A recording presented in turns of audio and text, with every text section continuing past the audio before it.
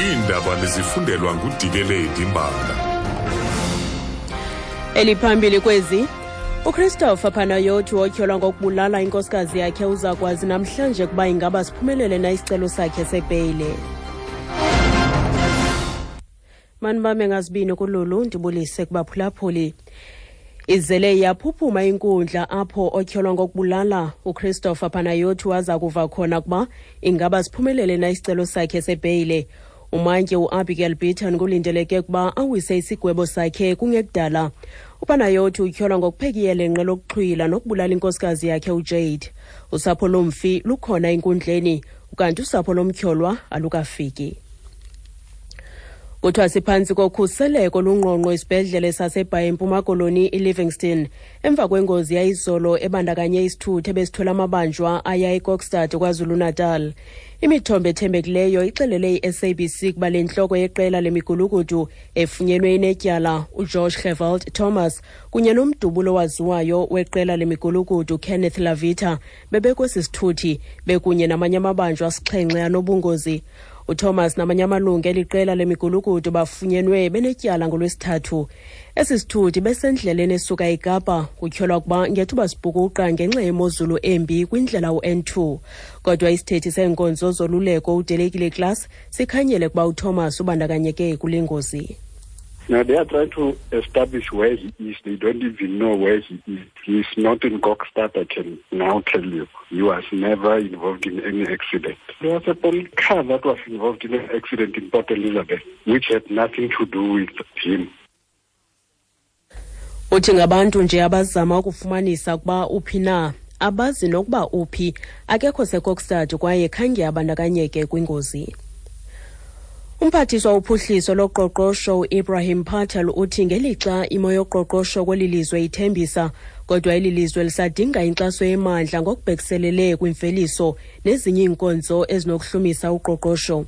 uPatel bethetha kwingqungquthela yehlabathi ejongene nezoqoqosho ngendlela ilizwe loMzantsi Afrika elingakhulisa ngayo uqoqosho lidale nesithuba zemisebenzi.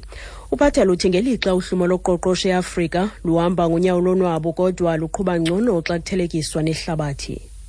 I would sum it up in 5 I's, the letter I. It's industrialization, that we manufacture things here in South Africa. It's innovation, that we take some smart ideas from our universities and our science councils and we make products with it. We satisfy the needs of people. It's infrastructure, that we have energy and roads and water and telecommunication infrastructure. It's investment, that we make Africa an attractive place where people want to do business.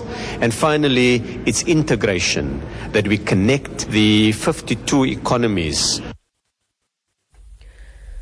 Kutyholwa ukuba kudutyulwe iibhasi ezimbini ezithutha abasebenzi kwisikhululo samandla ombane iMeduphi sequmrhu lakwa-Eskom eLimpopo. Isithethi samapolisa uRonel Otto sithi unobangela woku awukaziwa. Omnye umqhubi ufumene nje umonzakalo ongephi, kwaye amapolisa aphanda ityala lokuzama ukubulala. Abanye abasebenzi eMeduphi baqhubekile nogwayimbo lwabo ngelixa abanye bephangele. uOtto uyacacisa. In the first incident, a bus traveling from Shongwani was fired on once by unknown suspects. That bus was transporting people going to town to work or to go shopping. The bus driver was slightly injured with shattered glass and he was treated and discharged. The other bus was driving from Marapong to Medupi filled with workers. 9 shots were fired at that bus, but nobody was injured. At this stage, the motive for the attack is unknown. The suspects are also unknown. Uthi kwisehlo sokuqala kudutyulwe ibhasi ebisuka eShongwane enye ibisuka eMarapong isiya eMeduphi ithwele abasebenzi idutyulwe amatyeli asithoba kodwa akho mntu wonzakeleyo.